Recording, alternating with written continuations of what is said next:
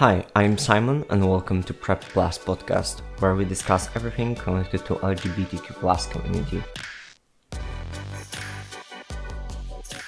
In this episode, I would like to ask you, do you know any kind of queer artists?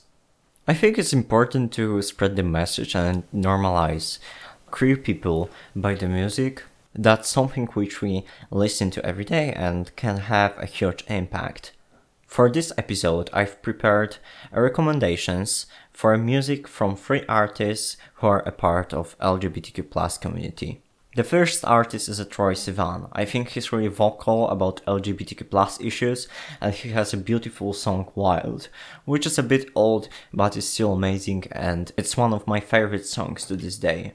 Second recommendation is a band The 1975, which stands for issues of society and our environment, with a beautiful song, Jesus Christ 2005 God Bless America. It's really heart-moving, I recommend you to listen to it.